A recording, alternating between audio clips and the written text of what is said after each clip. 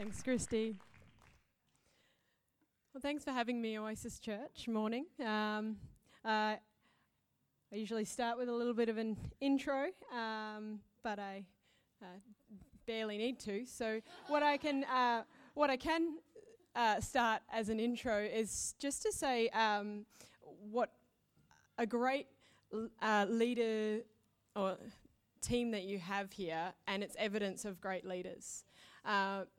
And the fact that so many people have been part of your building project, moving the church, is evidence to me from the outside that it's not Christy and Ewan's church, it's Oasis Church, and this is your facility that you are part of. And good leaders can tell people what to do, but great leaders inspire people to do what they're doing. And so what we can see from the outside is that that you guys have some great leaders, and so and they've also been great friends to us all the way, a bit of a distance between our church and here, and it's great to have friends in ministry that are doing some of similar things, and I've been really excited to share some of their journey.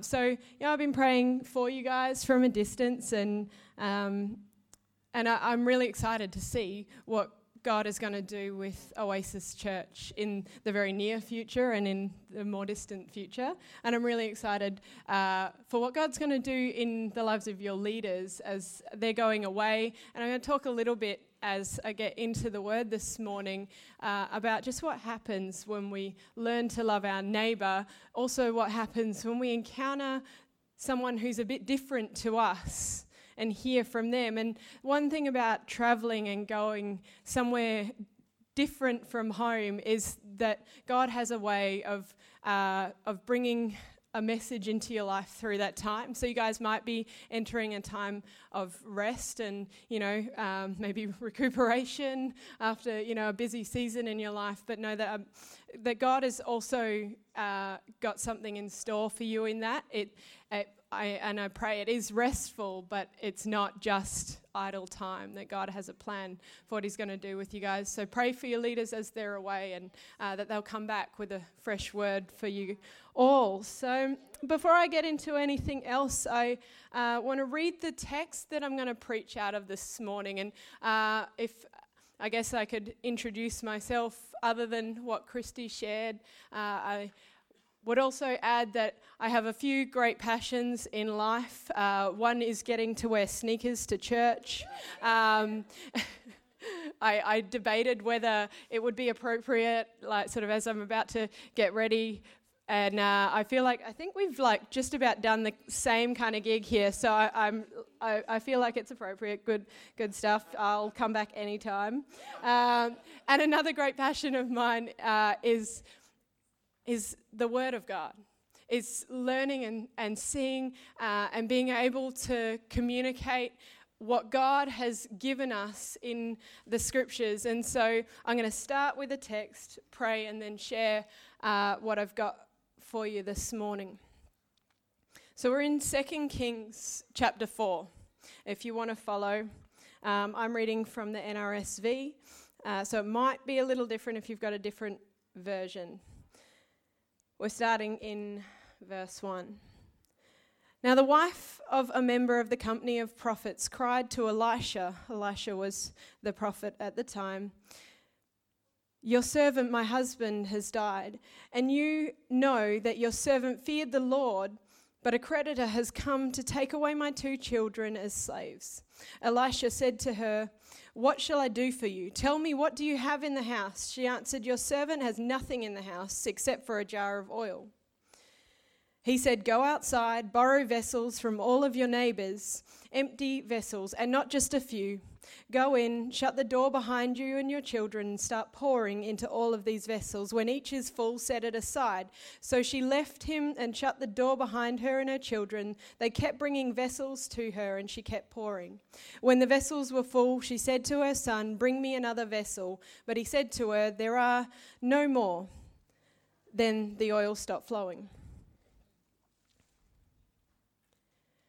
You can help me preach this morning and turn to your neighbour, look at them and say, neighbour, Oh, neighbour, our capacity is limited only by our community.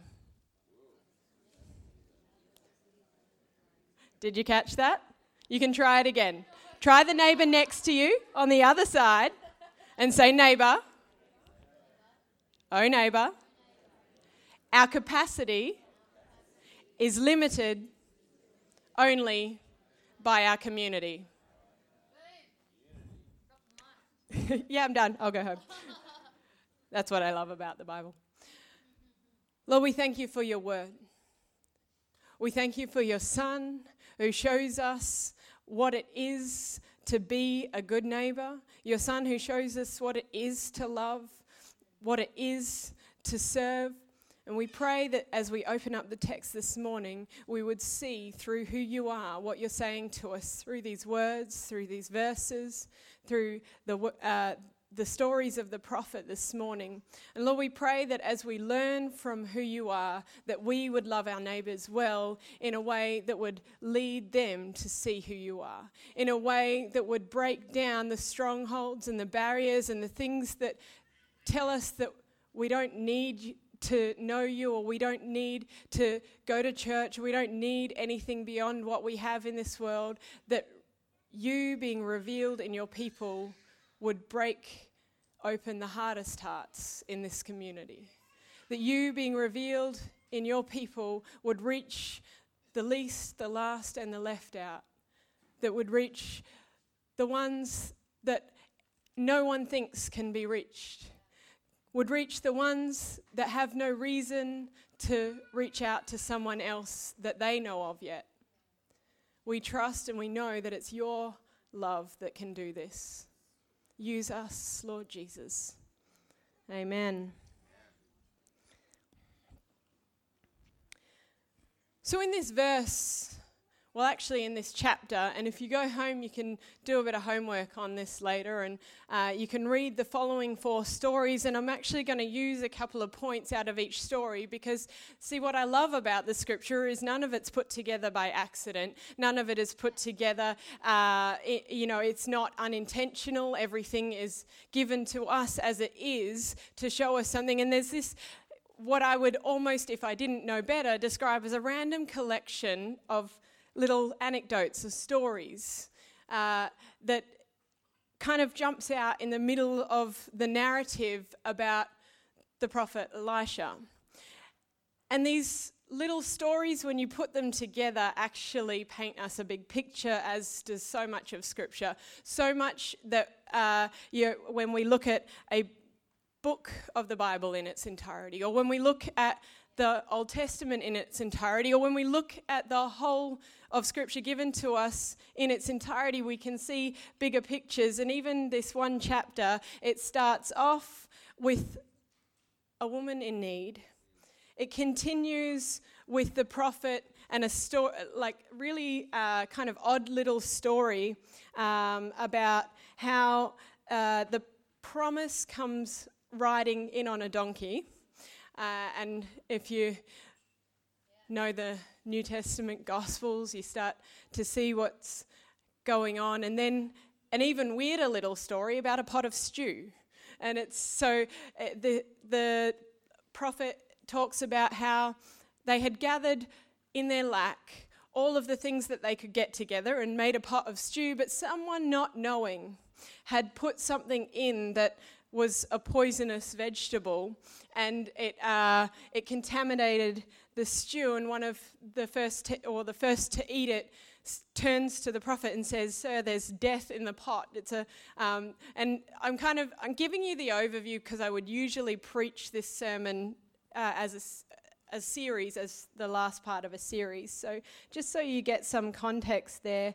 And then the last little story is about bread that's made, that is providing for, that is bread that is going to be sustaining for the person that's in that story, in words that you'll hear echoed in John chapter 6, if you jump to there, when Jesus says, "I'm the bread of life," after feeding the 5,000. And so we have this picture of where, when you put it together, someone in their lack, then a God that comes in an unexpected way to bring provision to his people.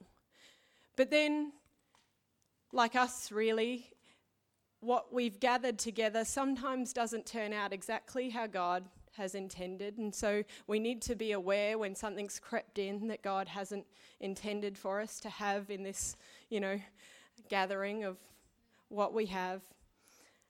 And then this bread that gives life is what comes out of that. And it's speaking not only of Jesus, but it's also speaking of his church, the body of Christ.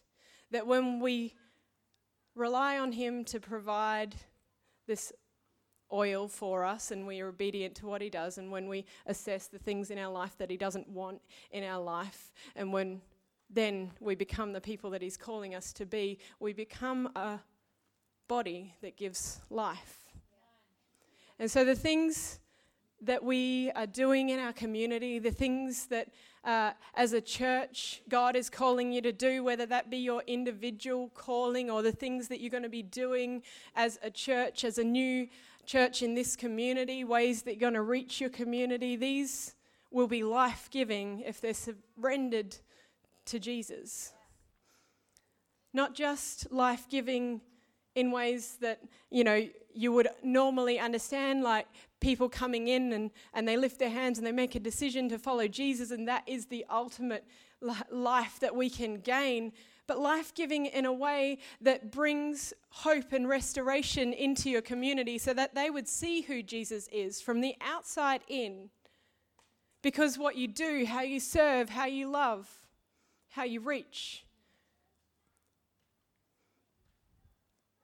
And so I'll give you all of that overview to give you a few points on creating community, loving your neighbour. I love that you've called your series, Love Your Neighbour. What an incredible challenge, and in true to form gospel fashion, such a simple statement. It's so simple but incredibly difficult to do. So let's go back to that story of the woman in her house with the jar of oil.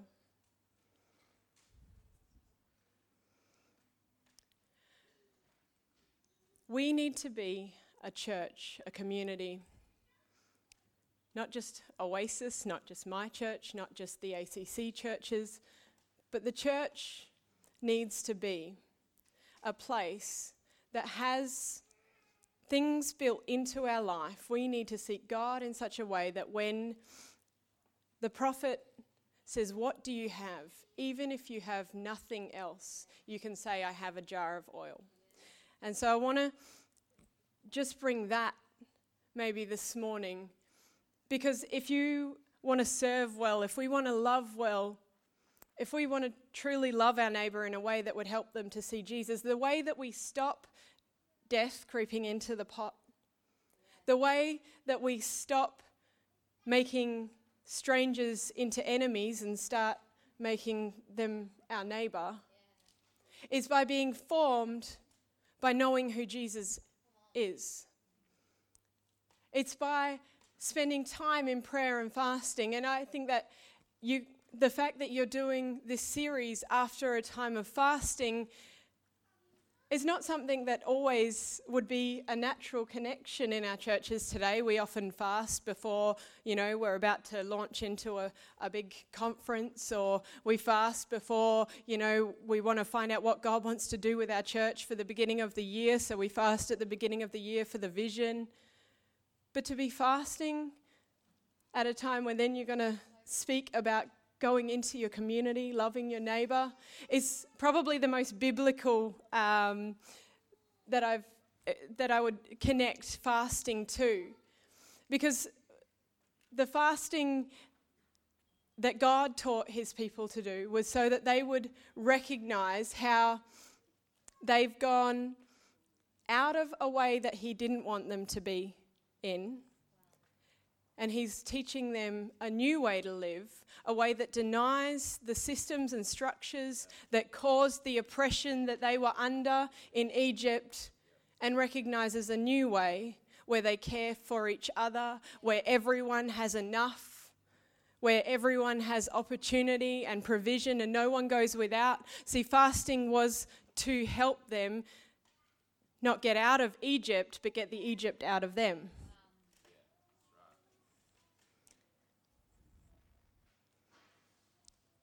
And so when we connect this with the bread of life at the end of this story, and how we as the church are called to be life-giving, we've got to recognize what it is that God calls us to deny, to let go of. So if you're a note taker, taking it point by point, and if you don't, let me encourage you to do it. Not just so you can pick on your preachers later and go, I looked this up. No, don't do that. It's not fun. Definitely look it up, though. But also, I think over my life, I would always look at the row of people who I wanted to be like in ministry, who were loving well and serving well and living big lives for God, and they would always be there with open books and hungry hearts, no matter where they were sitting. Even if it was, I see this even with pastors that I look to as mentors, and they'll have their youth pastor or someone preaching, and there's the pastor sitting taking notes. It's recognizing that we can learn something from everyone. So that's unrelated, but you can have that for free. So point number 1 is we need to be conscious of our formation. What do you have in your house? The prophet asked. She said, I have nothing but a jar of oil.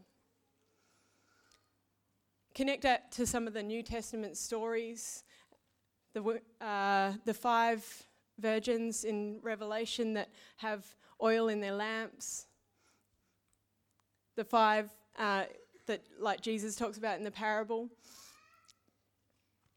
Oil is always talking about our own connection with the Holy Spirit, our relationship with God, that thing that is that we have by spending time with God. That's why it's important when we're talking about going out into the community that we're still coming into the congregation on Sundays.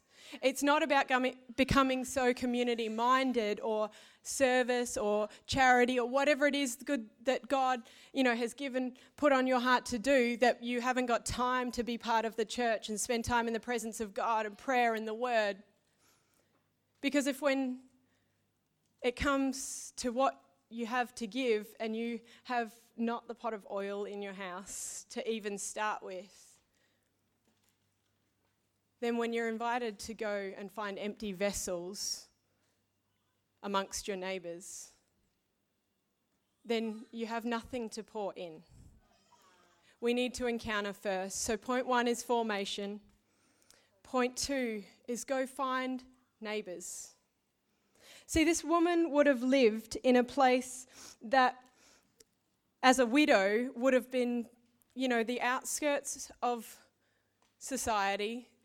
There were not provisions like Centrelink or, things that looked after. And if you weren't in the right family and didn't have someone who stepped in to provide for you, like, this woman who's found herself with people knocking on the door to come and take her children to work off the debts that she has, she's not well off. And then we could guess pretty comfortably that neither would her neighbours be. So you would live amongst people of kind of equal economic status. And so she's probably in a place where her neighbours don't have a lot to offer either. And so to ask someone for their vessels, which if you don't understand much of what's going on in that kind of time, a vessel was either something that was required for food, provision, cooking, cleaning, eating, or even ceremonial rites that were so important in their culture. And if you didn't have much money, they were probably quite expensive items. Out of everything that you would own, these were probably some of the most important things in your house. And to ask your neighbour to go and borrow, this is a big thing. You wouldn't just lend things like that to anyone. So this woman has neighbours that she can go and ask, send her children even to go and collect, enough so that they actually give her something that is really precious to them. We need to go into our communities in a way that they would be willing to open up things that are of value to them, which is entirely countercultural in our society. To share your vulnerabilities, to be able to say that you're struggling, or even to share the insecurities or the fears we have for the future, or even that thing that says, what am I even here for? If we want people to have conversations with us about Jesus, then we need to make them our neighbours in such a way that they would open up to us. So if we're formed and we find our neighbours, then the prophet speaks and says, pour out into the empty vessels. Keep pouring until there is no more. And when does the oil run out? When there are no more vessels. There were no more neighbours to give to. We can pour out as long as, or actually we will keep being able to pour out as long as there is something to give into. If you are desperate for a touch of God, if you have been a Christian a long time and you don't know what is to come next in your faith, if you're wondering how to, find that place where you really are excited about being in the presence of God again, can I encourage you, get alongside someone who doesn't know Jesus. Get alongside, make a neighbour of someone, not just to love with the intention of an invite, but if they reject your invite, will you still love them? Love them that way. If we make neighbours out of them, we'll have opportunities. If we have neighbours to pour into, then you don't need to worry about what you're going to have to give, because the promise of God is that as we love and serve, we'll have something to give because He meets us there.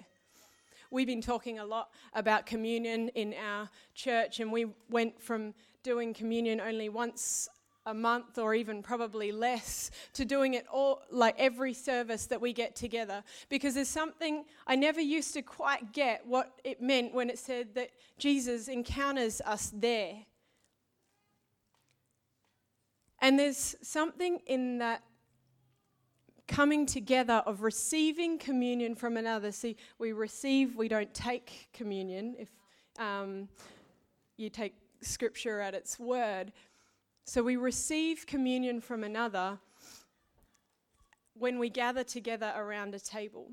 And so when you receive from someone who is different to you, and recognize your need for God and their need for God is the same, no matter what other status you hold in society, no matter how important they are, no matter how different they are, or we all have the same need for God. When we recognize them there as a neighbor, there's something about that is exactly what the word is talking about when it says where two or more are gathered under my name, there I'm made present.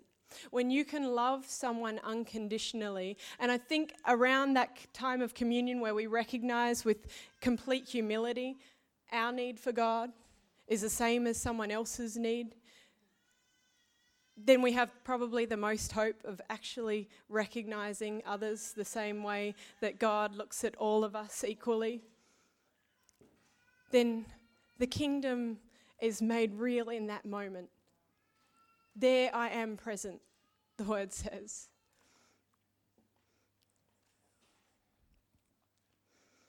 There we are made the body that brings life, when we can recognize our neighbour.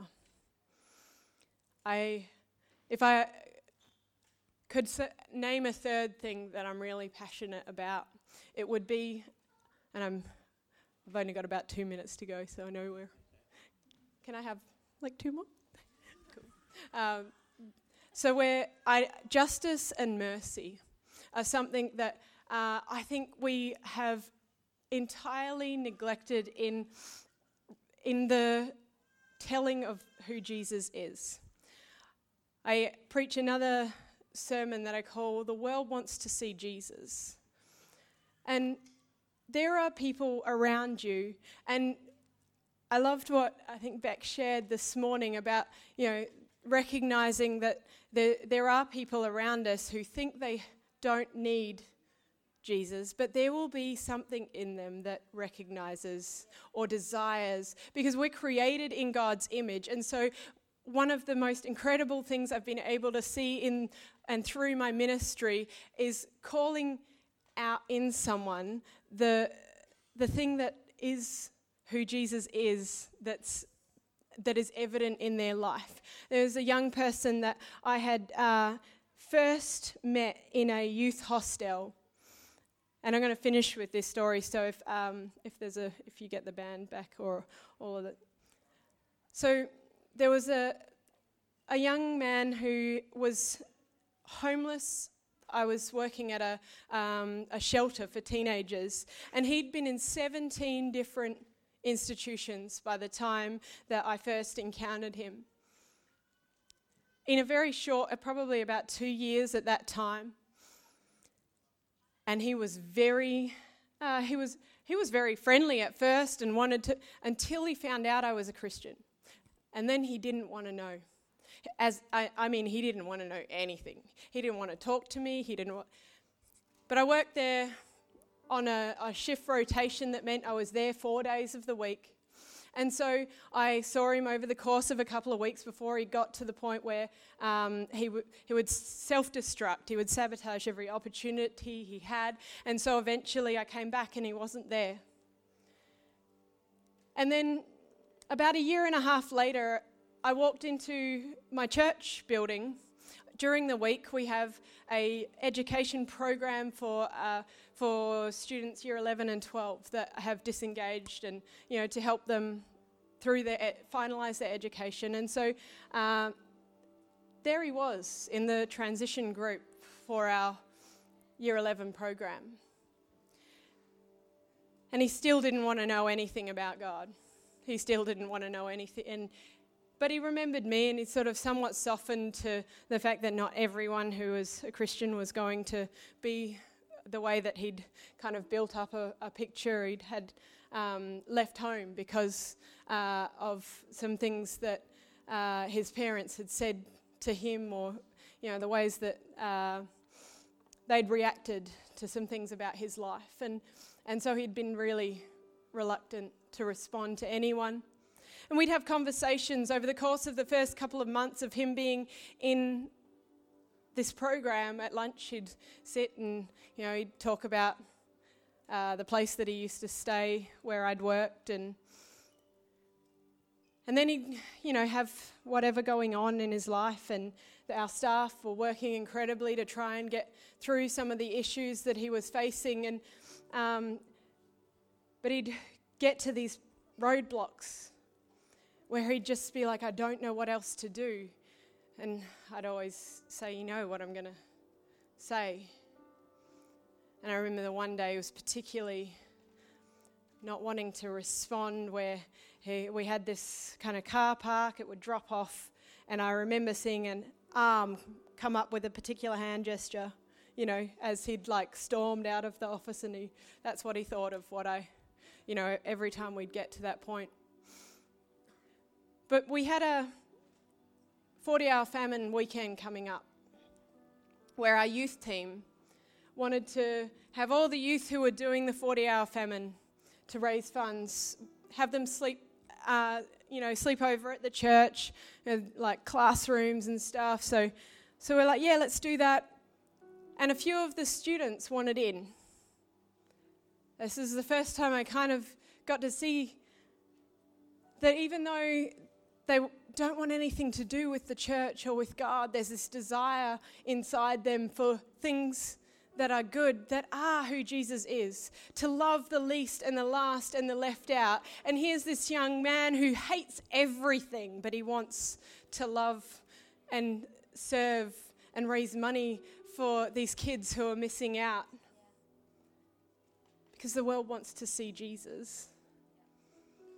And so we had these kids stay in, and there's a whole story around what went down on the second night, and it was nothing short of about 10 different miraculous things that occurred, but resulted in him seeing something that there was no way he could deny the power of God because of something that was going on with another young person there that weekend. And he came in, and I remember it was 3:00 in the morning, and he woke up all of the youth leaders and tells us that he needs to pray and accept Jesus into his life right now.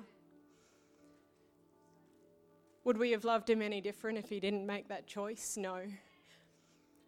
But it was through recognizing what was in him that looked like the image of God, that desired the things that were who Jesus was, justice and mercy. And like Amos says, that we're to seek justice, kindness or mercy, and humility. It's when we can walk in humility, hearing another's story, that we get the opportunity sometimes to share enough of ours that they can see who Jesus is.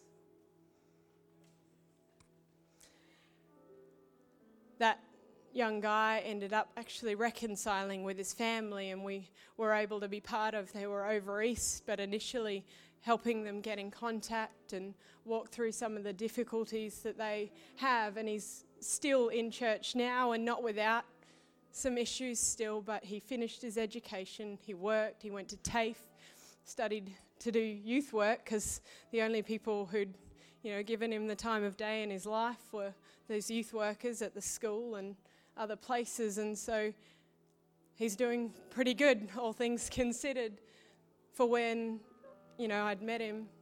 The power of God in a young person's life. Even the most hard-hearted want to see Jesus. Would you find your neighbours? Would you be formed in such a way that the world would see Jesus? Allow him to change and shape your life so that it looks like the justice and the mercy and the love, unconditional, without agenda, that we see when we come into the presence of God.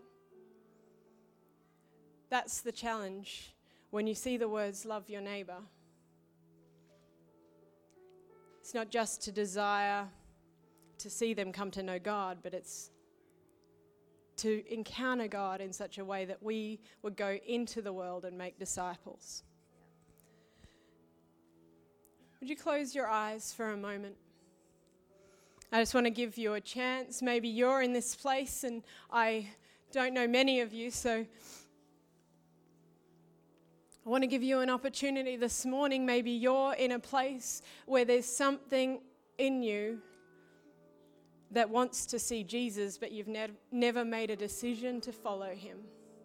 Maybe at some point in your life you became reluctant because something that under the name of Jesus didn't look like Jesus. Or maybe you thought you didn't need Jesus because you've yet to see that the things that you desire, that justice, that healing, the hope, I want to tell you this morning that there is a God that has made a way, and his name is Jesus. that way is Jesus. The things that you want to see made right in the world, the answer to those things is Jesus.